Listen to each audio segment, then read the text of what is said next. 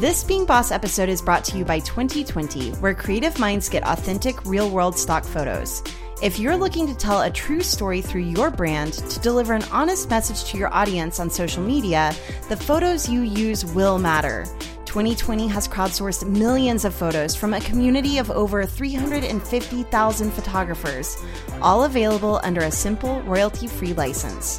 Today, they're offering listeners of Being Boss a 5-photo free trial. To start yours right now, go to 2020.com/beingboss. That's the word 20, then 20.com/beingboss to get 5 free photos.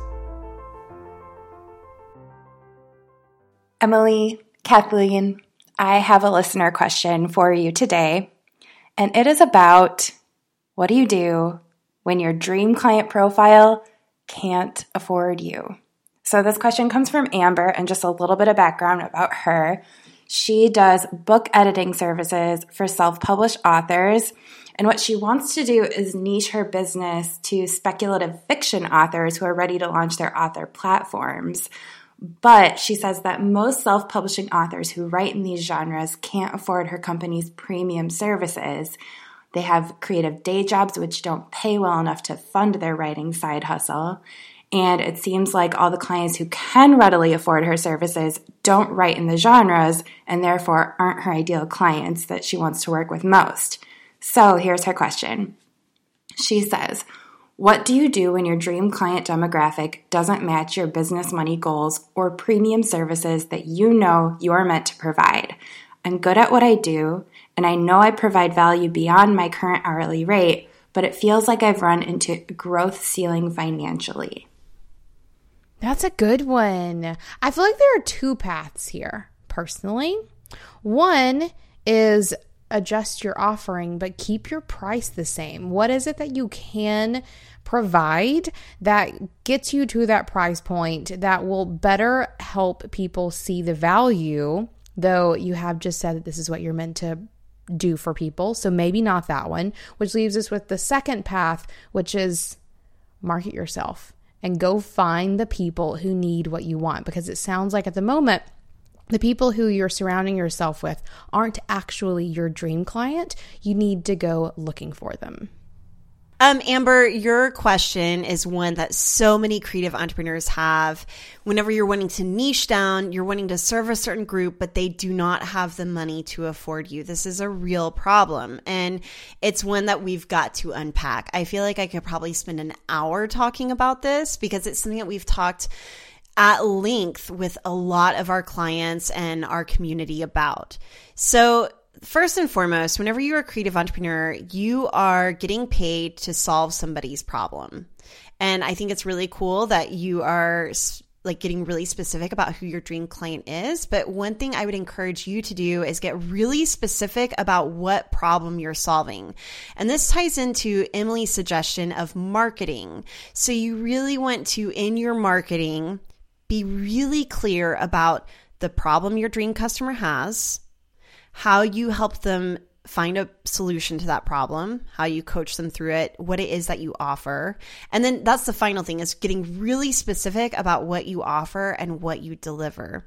The more real and the more clarity you have around describing what it is you do, the more people will find the money or the time or the energy to hire you. So I think that your issue right now isn't necessarily that people can't afford you, because honestly, I've been doing branding for creative entrepreneurs for 7 years now, the very same people who are probably your dream client as well, and they can afford it. They just can't, and because also it's going to get them more money in the long run. So there's some mindset shifts too around them being able to afford you or not. And truly, this is something that I've said before, but it's none of your business whether or not they can afford you. What's your business is what you're offering and what you're pricing it at. What do you all think about that? Amen. Well, one of the things she says here too is she knows she provides value beyond her current hourly rate. So it kind of sounds like she wants to move from working hourly to having these packages for her niche. And there's kind of a disconnect there, or maybe that's like a harder pill for her clients to swallow, when really it probably all evens out, or is about the same cost for them in the end.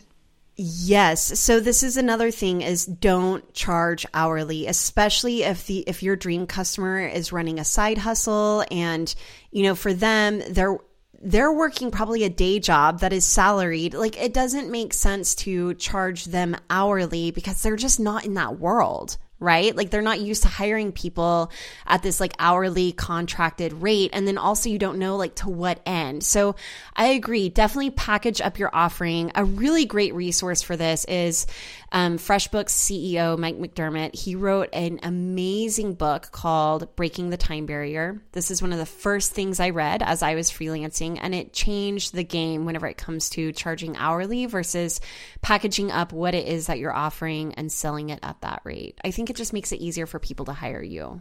I also always see packaging up your offering as you positioning yourself as the expert. If you are hiring yourself out hourly, then you're allowing someone else to dictate what it is that you're going to be doing and to what end. But whenever you're packaging up your services, you're saying, look, I'm an expert on doing these things, and I have to be able to do this, this, and this in order to get you this result. And this is how much I charge to do this for you. And by doing that, you're positioning yourself as the person that knows what has to happen in order to get the client the value that you want to give them, but also they want to receive in return for paying you. I'm also curious about like maybe playing around with dream customer a little bit, because I know for me, when it comes to my dream customer, it's not always centered around like who they are, what they do, or even their personality. It's me feeling like that expert and packaging up what I do and delivering that in the best way possible. So for example, for Amber, just a few ideas might be, why self-publishing authors? Like, what if you offered your services of book editing for speculative fiction to traditional publishers, and and then you go from like being hired by the end customer, who the author writing the book, to being then hired by publishing houses to do editing.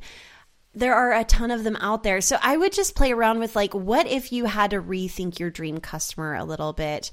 What would that look like? And I think that packaging up your offering can help you do that as well. And Amber, or anyone else who is looking for how to kind of go from that hourly rate to sort of packaging and pricing your services, we have a really great training for you that you can find at beingboss.club/money. Love it. All right, now go do the work. Amber, your problem is one that a lot of us have. It is so tricky. So again, just to recap, play around with who your dream customer is. Play around with packaging up your offering versus hourly. What else did we say? Expand your circle of people and learn to market and sell yourself. All right, do the work. This minisode was brought to you by 2020. Check them out at 2020.com/beingboss. That's TWENTY 20 as in the number.com/beingboss. Did you like this minisode? Be sure to check us out on our website at beingboss.club. There you can find more from Being Boss, including our full episodes, minisodes, and blog posts. And while you're there, be sure to sign up for our mailing list so that you can get access to behind the scenes and exclusive content from Kathleen and myself to help you be more boss in your work and life. Do the work, be boss.